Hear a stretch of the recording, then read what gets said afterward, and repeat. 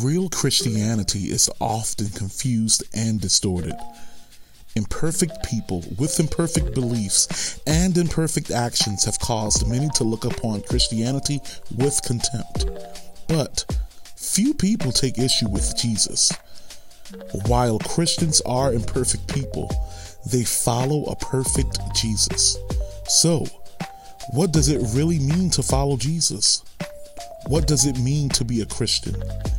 Join Vintage Church as we learn from the brother of Jesus, James, and discover what it means to live Christianly.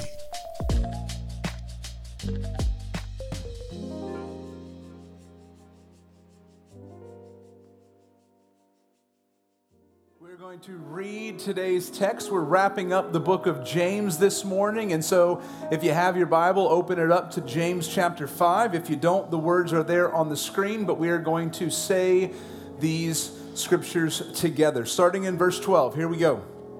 But above all, my brothers, do not swear either by heaven or by earth or by any other oath, but let your yes be yes and your no be no, so that you may not fall under condemnation. Is anyone among you suffering? Let him pray. Is anyone cheerful? Let him sing praise. And is anyone among you sick? Let him call for the elders of the church and let them pray over him, anointing him with oil in the name of the Lord.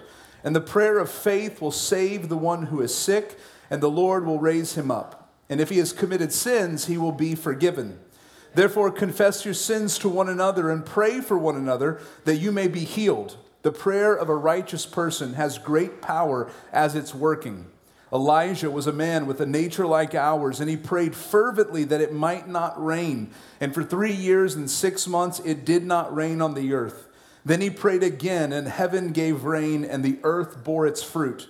My brothers, if anyone among you wanders from the truth and someone brings him back, let him know that whoever brings back a sinner from his wandering will save his soul from death and will cover a multitude of sins. The word of the Lord. You may be seated.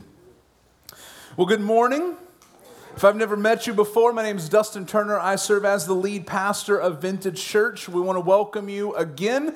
For the last 8 weeks, we've been in a series called Christianly, looking at the book of James. James was the brother of Jesus. He was not a follower of Jesus up until the point that Jesus was resurrected from the grave. And then all of a sudden, James realized, oh, wait, everything that he said was true.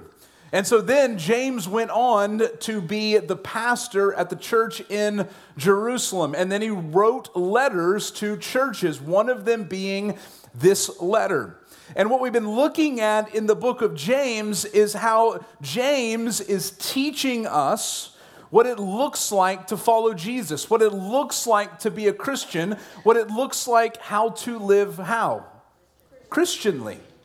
To be a Christian and to live as a Christian. And we come to the very end of this book. And in the very end, in James chapter 5, it might seem maybe a little bit kind of scattered, like he's kind of closing up some things, wrapping up some stuff. And I don't know if you've ever shared something with someone before, whether it's in person or on a video or in a letter or an email. You're kind of thinking to yourself, okay, what's the stuff that I need to make sure I tell this person before I wrap this up? Anybody ever been there before? That's what James is doing. James has kind of shared all of this stuff about how we're called to live, and he's got a few more important key details that he wants to tell everybody. To say, these things are important. Don't forget about these things. Now, here's what I want you to get today. Here's the big idea. If we were to try to summarize everything that James says in these few verses, it's this: speak for the good of the church and for the glory of God. Speak for the good of the church and for the glory of God. You're going to notice something in these verses. Number one, and throughout the book of James, James is concerned about how we live our lives because of who our God is. He wants our lives to match up with who God is, the character of God. And the second piece to this letter is about the church. The church is not this building. The church is not those buildings that you pass as you are driving through a city or through a town or through a country. The church is what? The people of God. And that's why James is so concerned with what we say, how we use our words, because how we use our words, what we say, especially to one another, has implications for the church. So he begins in verse 12, and he simply says this: speak the truth. Verse 12, he says, but above all, my brothers, do not swear either by heaven or by earth or by any other oath, but let your yes be yes and your no be no, so that you may not fall under condemnation. I think a simple way to understand this is James is saying we should speak with simple honesty. Now, if what James says in verse 12 sounds familiar, it's because somebody else said something very similar. Any guesses who said something? Jesus. Matthew chapter 5, in his Sermon on the Mount, he says, again, you've heard it that it was said to those of old, you shall not swear falsely, or you shall not lie, but you shall perform to the Lord what you have sworn. But I say to you, do not take an oath at all, either by heaven, for it's the throne of God, or by the earth, for it's his footstool, or by Jerusalem, for it's the city of the great king. And do not take an oath by your head, for you cannot make one hair white or black. Let what you say be simply yes or no. Anything more than this comes from evil. Now, I know you might be reading those verses and be thinking to yourself, are we not just kind of like blowing this out of proportion a little bit, James and Jesus? Like, what's the big deal? And what they're simply getting at is this idea of simple honesty, or another way to put it, truth. Now, why does truth matter? There's something inherent, right, within us as human beings that when we are lied to, it bothers us. Anybody ever been lied to before? Were you bothered by the lie, right? It's something inherent within us that when someone lies to us, we just immediately are upset about being lied to. And the reason is because we were not created for a lie. We were created for truth. I mean, even think about, if you know just a little bit about the Bible, go back to the very beginning, Genesis 1 and Genesis 2 and Genesis 3. God sets everything up in Genesis 1 and 2, and creation is what? It is very good. And part of the reason that it's very good is because up to this point, God has spoken what? Truth. He's told Adam and Eve everything that they need to know. He has told them, this is the tree that you can eat of. It's the tree of life. It will bring you life. But if you eat of this tree, the tree of the knowledge of good and evil, you shall what? You'll surely die. And he's trying to tell them, listen, I'm telling you the truth. Genesis 3 comes in, and what does the enemy say? Did God really say? A lie. The enemy is the very opposite of God. He's a liar. Scripture calls him a liar. God is truth. The reason that lies offend us and bother us is because we weren't created for lies. We were created for what? Truth. Because God is what? Truth.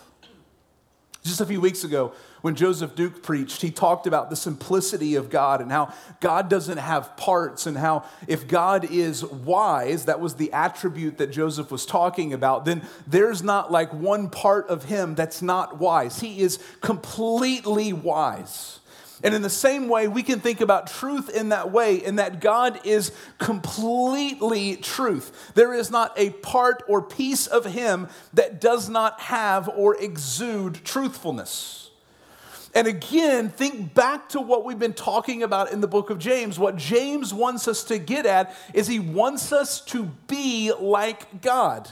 He wants us to have the character of God. So if God is characterized by truth, then what should we be characterized by? Truth. Think about it like this. You have a place of employment, right? Unless you're retired. God bless you. My father-in-law is here. He's retired. He's just living his best life, you know? But if you have a job and employment, you work somewhere. And if you don't own that business, every day that you walk into that company, you're not just representing you, are you? You're representing the company that you work for. Maybe it's a small business, a family-owned business. Maybe it's a big corporation. Whether it's big or small, you go into that workplace, and if you have customers that you're engaging with, you are engaging those customers on behalf of your company. So when that customer comes into contact with you, they are expecting to be treated by someone from the company. How you treat them is projected back onto that company. In the same way, what you say, your words, whether they are true or false, gets projected back onto who? God. God is truth.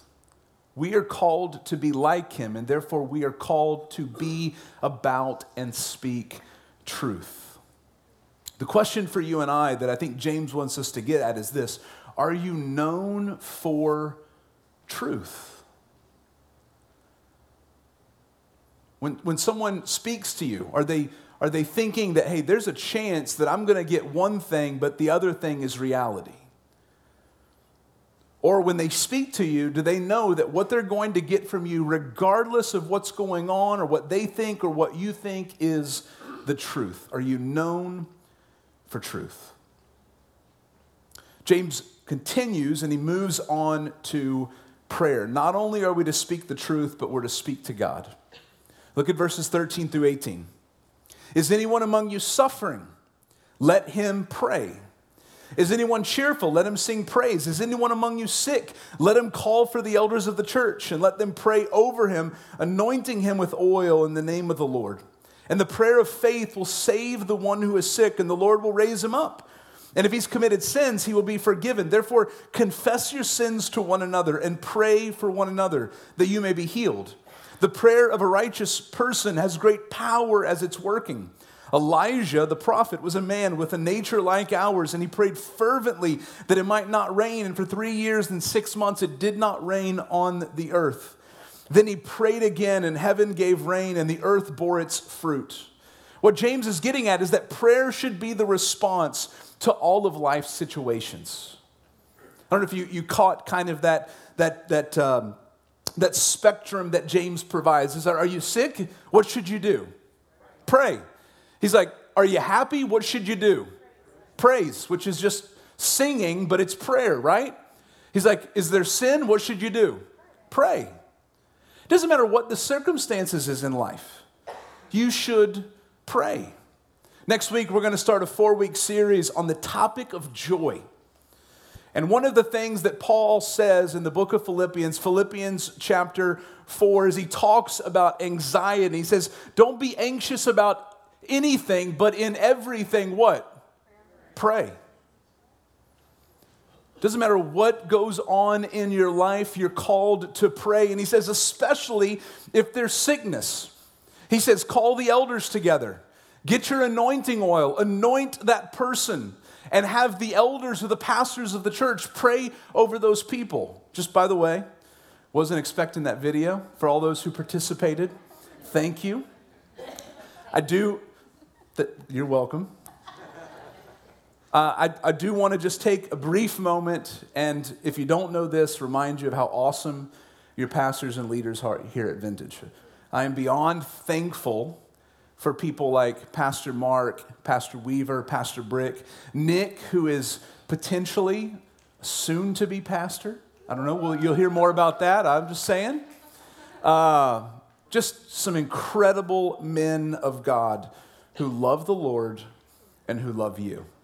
And if you don't believe that, just spend a week here and you'll see a lot of other things, but you're going to see that too, okay? So James says, call the elders, have them pray over you if you are sick. He also says that this should especially be done with sin. And there's this interesting thing in Scripture where sin and sickness are often tied together. And this is a complicated thing, because there's this reality that sin and sickness are tied together, but sometimes there's an indirect connection there. For instance, in the Gospels, in the Gospel of John, the apostles at that time, they come up against somebody who has an illness. And they ask Jesus, who sinned, this man or his parents?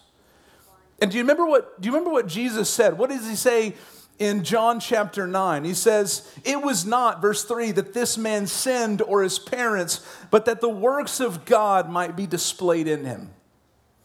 So there's this reality that, listen, sometimes sickness is just sickness. There's sometimes that we're sick, and the reason that we're sick is because there is sin dwelling in us that we haven't dealt with. But here's what I want you to catch. There's always a connection between sin and sickness. Because the reason that there is sickness in our world is because there's what in our world? Sin. The Apostle Paul in Romans chapter 5 says, just as sin came into the world through one man and death through sin, and so death spread to all men because all sinned. See, the reason that you and I have any form of sickness that will ultimately lead to our death is because there is sin in our world. So our sickness is something that we should be praying over. Our sin is something that we should be praying over. And then James explicitly says, with our sin, we should be confessing that sin. Now, this is an interesting part of this passage that I think in many ways all of us are like, that sounds fantastic. And then when it comes to actually doing it, we're like, maybe next week. Because no one wants to go before anyone and share the junk that's going on in their life. And even more significantly, no one wants to go before anyone and share the junk that's going on within their heart. But James is getting at something absolutely essential to the life of the Christian. And it's this idea of vulnerability.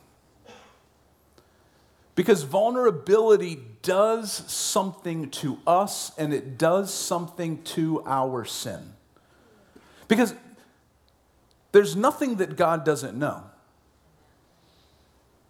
God is all-knowing. He knows all things. He knows everything that you're thinking. He knows everything that you've done. He knows everything that you're going to do. So the sin that you've committed, it's not like when you confess that sin, God's like, oh my gosh, I can't believe you just did that. He already knows it. So why do we confess it?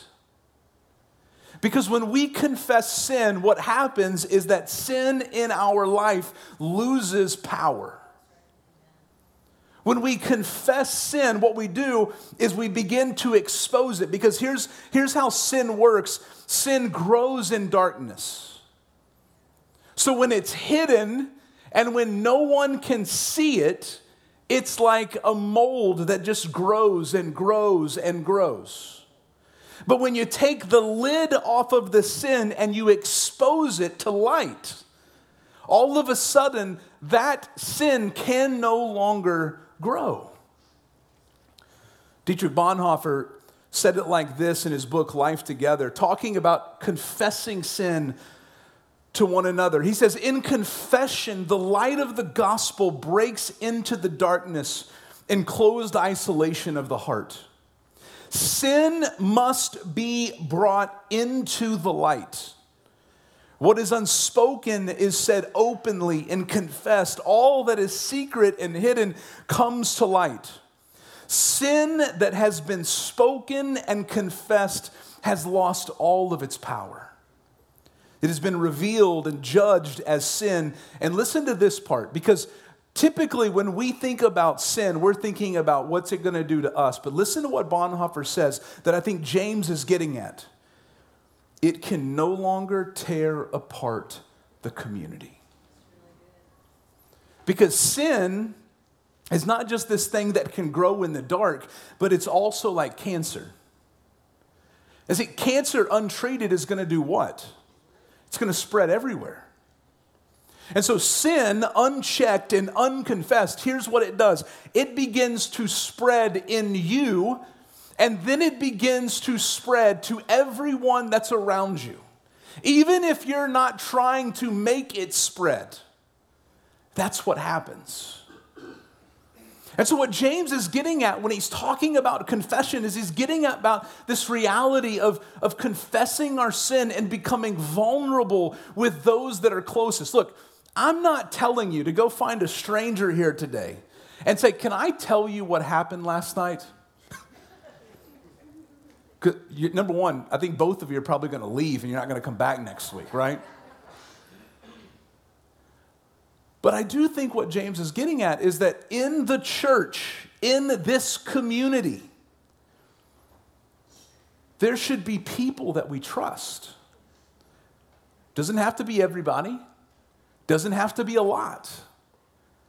But there should be a handful of people that we trust that when something's going on in our lives or we've committed a sin, we should be able to come to them and say, I have done this. And you know what? Here's the incredible thing and the beauty about the church and about the gospel. My prayer is what that person will do, the one you've confessed to, is that they will say, God has already forgiven you. And there's something that happens there where then the grace of God that many of us already know here, it becomes felt here. Because chances are the sin that you've committed, you know you're not supposed to do that. And you're assuming, and the reason you don't want to tell anyone is because you think and believe that they're going to judge you and they're going to condemn you for that sin. And when that person in your life instead extends grace, they're extending that grace on behalf of God. And they're saying, God's forgiven you. And now you have the opportunity through confession to live in that grace. All because you've been vulnerable. You've allowed the Holy Spirit to do something in you and to speak into you. James says that when there's sin, we should pray. And one of the ways that we pray is through confession. My prayer is that Vintage Church would be a place where that kind of vulnerability, that kind of forgiveness is accepted and practiced. And James says all of this. Why do we pray? Why do we speak to God? He says because prayer is powerful. It's powerful in faith, but it's not our faith that makes it powerful. Tim Keller says it like this. It's not the amount of our faith, but the object of our faith that saves us. The reason that prayer is powerful is because God is powerful. The reason that prayer is powerful is because Jesus is powerful. The reason that prayer is powerful is because the Spirit of God is powerful. It's the power of God to save us, to renew us, to change us. It's the power of the gospel. Jesus coming to earth, living a perfect life, dying on the cross for our sins, resurrecting from the grave, defeating sin, death, and hell. That's the power in prayer. So James says we should pray because there's power in prayer, and there's power in that prayer because of faith, faith in God. The prayer of faith saves because God saves, and there's power in prayer because of righteousness. Did you catch the example that he gives? He talks about Elijah, and he's careful to make this distinction where he says in verse 17, Elijah was a man with a nature like ours, saying, hey, look, Elijah's just like you.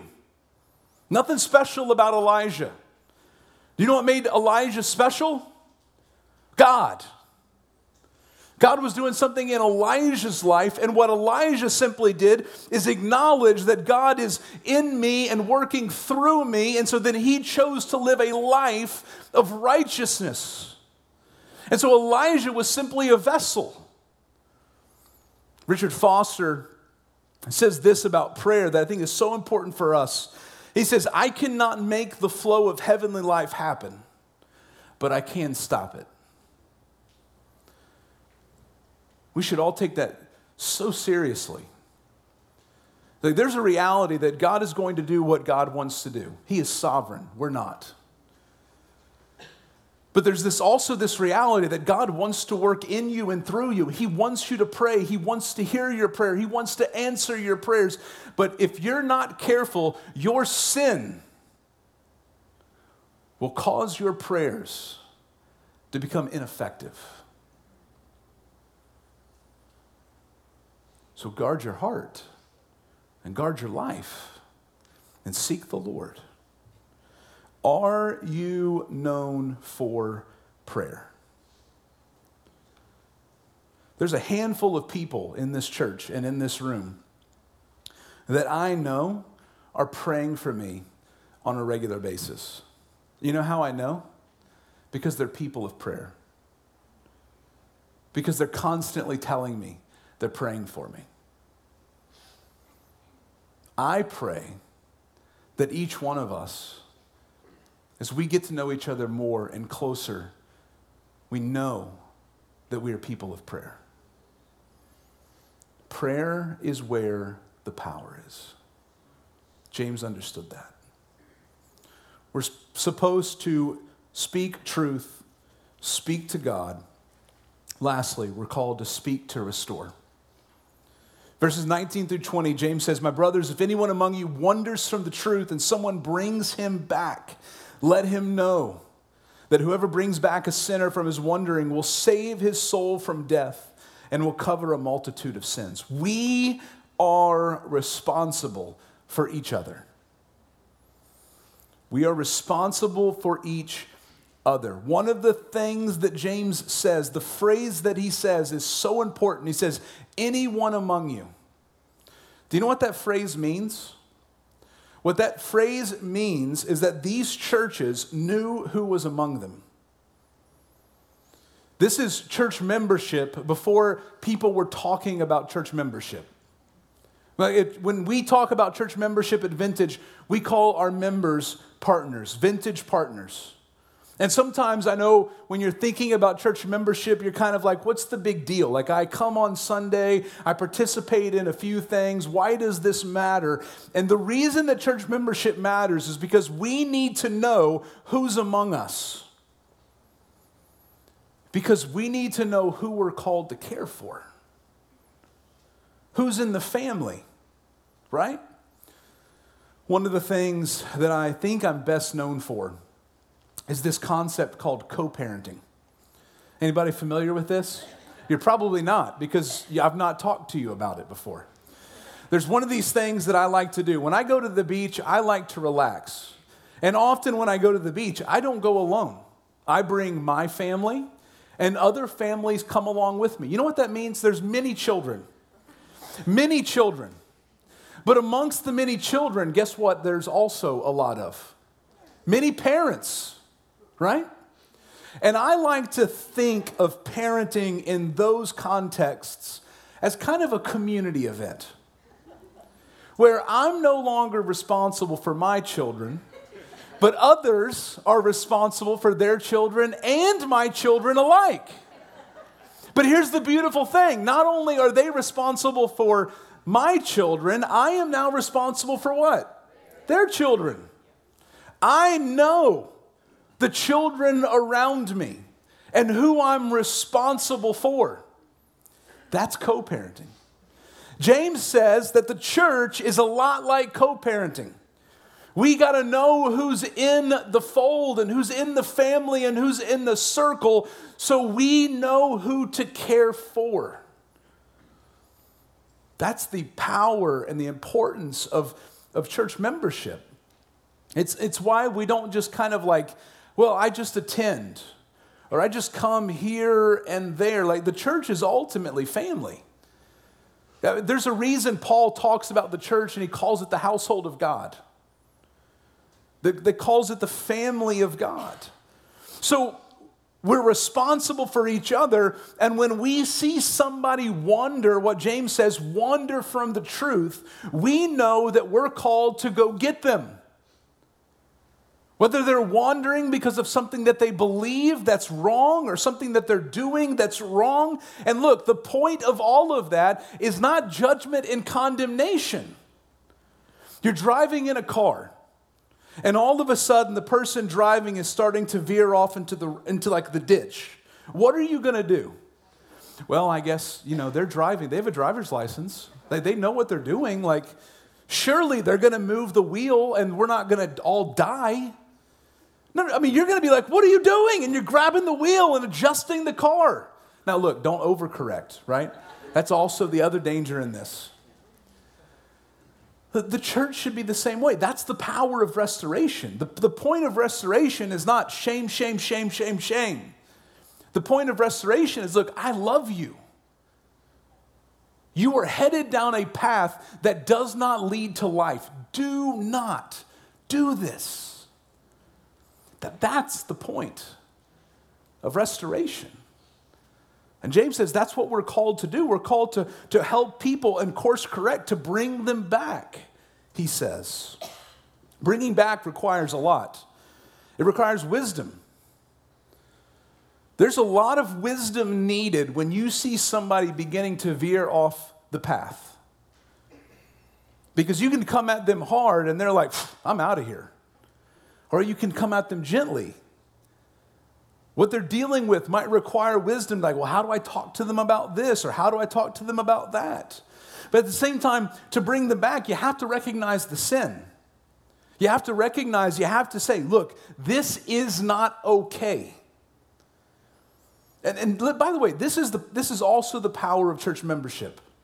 Because when you become a church member or a vintage partner here, there are things that we agree on. Where it's like, look, I'm going to hold you accountable to this, and you're going to hold me accountable to that. When Rachel and I got married and we stood before the congregation and before God, we exchanged what? Vows. And those vows are like what Rachel and I hold one another accountable in. And if we begin to break one of those vows, then we need to call one another out on that. Not because we're judging one another or condemning one another, but because we're married and we love one another and we're committed to one another. The church works the same way. That's what we're called to do. We recognize the sin in the compassion of Jesus. I love the stories of Jesus when he confronts people who are sinful. The issue that Jesus had with people were not the sinners, it was the what? The religious. Because they were self-righteous. And Jesus always had this way with sinners to basically call out the sin in the most loving, compassionate way possible. The woman caught in adultery. By law, he should have stoned her. Jesus says, go and sin no more. He's telling her, like, what you're doing is not okay. But I have compassion. Go and sin no more. And I think part of bringing people back is it requires patient care. People are hard. Like, really hard. Especially adults. Can we just stop and say, kids are so easy. They're so moldable and shapeable and bendable. But all of you are really difficult.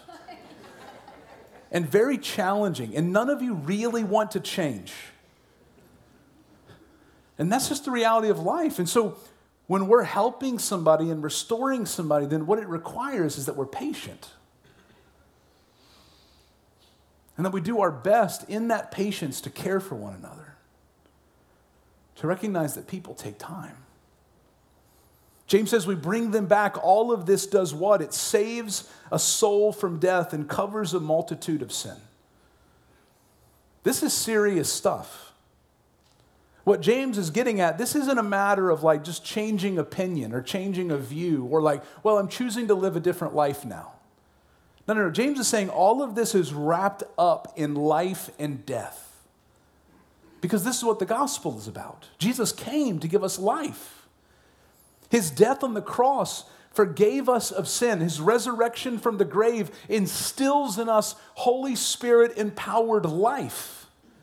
And so the gospel is about life. When we walk away from the gospel, we are walking away from what? Life. And to walk away from life leads to what? Death. James says that's how significant it is for us to restore people. So here's my question for you. Are you known to restore? Maybe a follow-up question that I just thought about is, are you willing to be restored? Because some of you are like, yeah, look, sign me up. Anybody needs to be called out? I'm ready. Like, I am game for that. But the harder question for us is like, when you walk off the path, are you ready for someone to come to you and say, you're wrong right now, and I love you, and I'm trying to tell you this is not the path to life. You're on the path to death. Get back on the path to life. I think it's interesting that James ends this way. In some ways, he's just summarizing everything that he said up to this point. And in many ways, I think he's saying, look, if you are going to survive as a people, as the church of God, then you have to speak truth. The truth must always prevail. Always. And in a culture like ours, in a day like ours, truth becomes something that's relevant. And so the word for James for us is like, no. Truth is always truth. We always stand on truth. We stand on truth no matter what, because God is what? Truth. But if you want to last and you want to survive and you want to be a church that has power, you have to do what? Pray. Because God hears our prayers and he answers our prayers, and he wants us to be a people who call on him, rather than be a people who say, you know what, I can figure this out. I've got it. I'm strong enough. I'm wise enough. No, you're not. No, we're not. We need God. So we pray. And somewhere along the way, probably every single one of us in this room is going to start to take a step off the path. And the only way to keep a group like this together, headed towards the path of life, is to say, you know what? You might want to take a step in the other direction. And I think James is very intentional to finish by just saying those three things. Speak truth. Speak to God. Speak to restore. As we wrap up the book of James, may those words be the words that stick with us. They're simple, yet when lived out, they are profound. Be a people known by truth, a people known for prayer, and a people known to restore, to love, and to extend grace. Let's pray.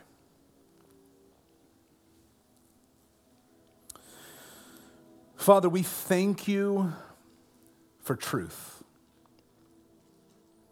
Because left to our own devices, God, we wouldn't understand and we wouldn't be able to find truth on our own. But you are truth, and you show us what is truth, and you call us to live as people of truth. God, there are probably people in this room right now that are hurting. There are people that are joyful. There are people that are in sin. We bring all of them to you in prayer, for you to heal bodies and heal minds, for you to heal hearts and change actions, and God, for you to continue to extend the joy and the hope that we've been called to live in. God, may we be people of prayer. When something's going on in our life or in our world or in the life of our church, may the first thing we do is turn to you in prayer. And lastly, Father, may we be people who restore. May we be people, God, who are about grace, extending grace, and about life, God, that when we see people coming off of the path that will lead to death, that we could lead them back to life, to know that your gospel, Jesus, your life, your death, your resurrection is what brings life.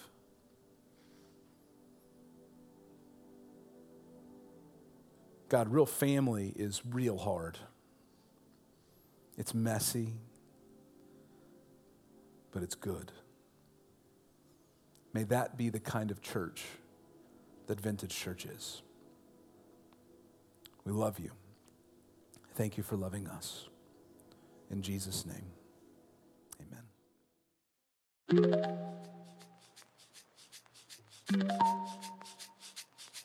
Thank you for joining the Vintage Church NOLA podcast. If you're enjoying this content, please subscribe wherever you listen to your podcasts. We'll see you next week.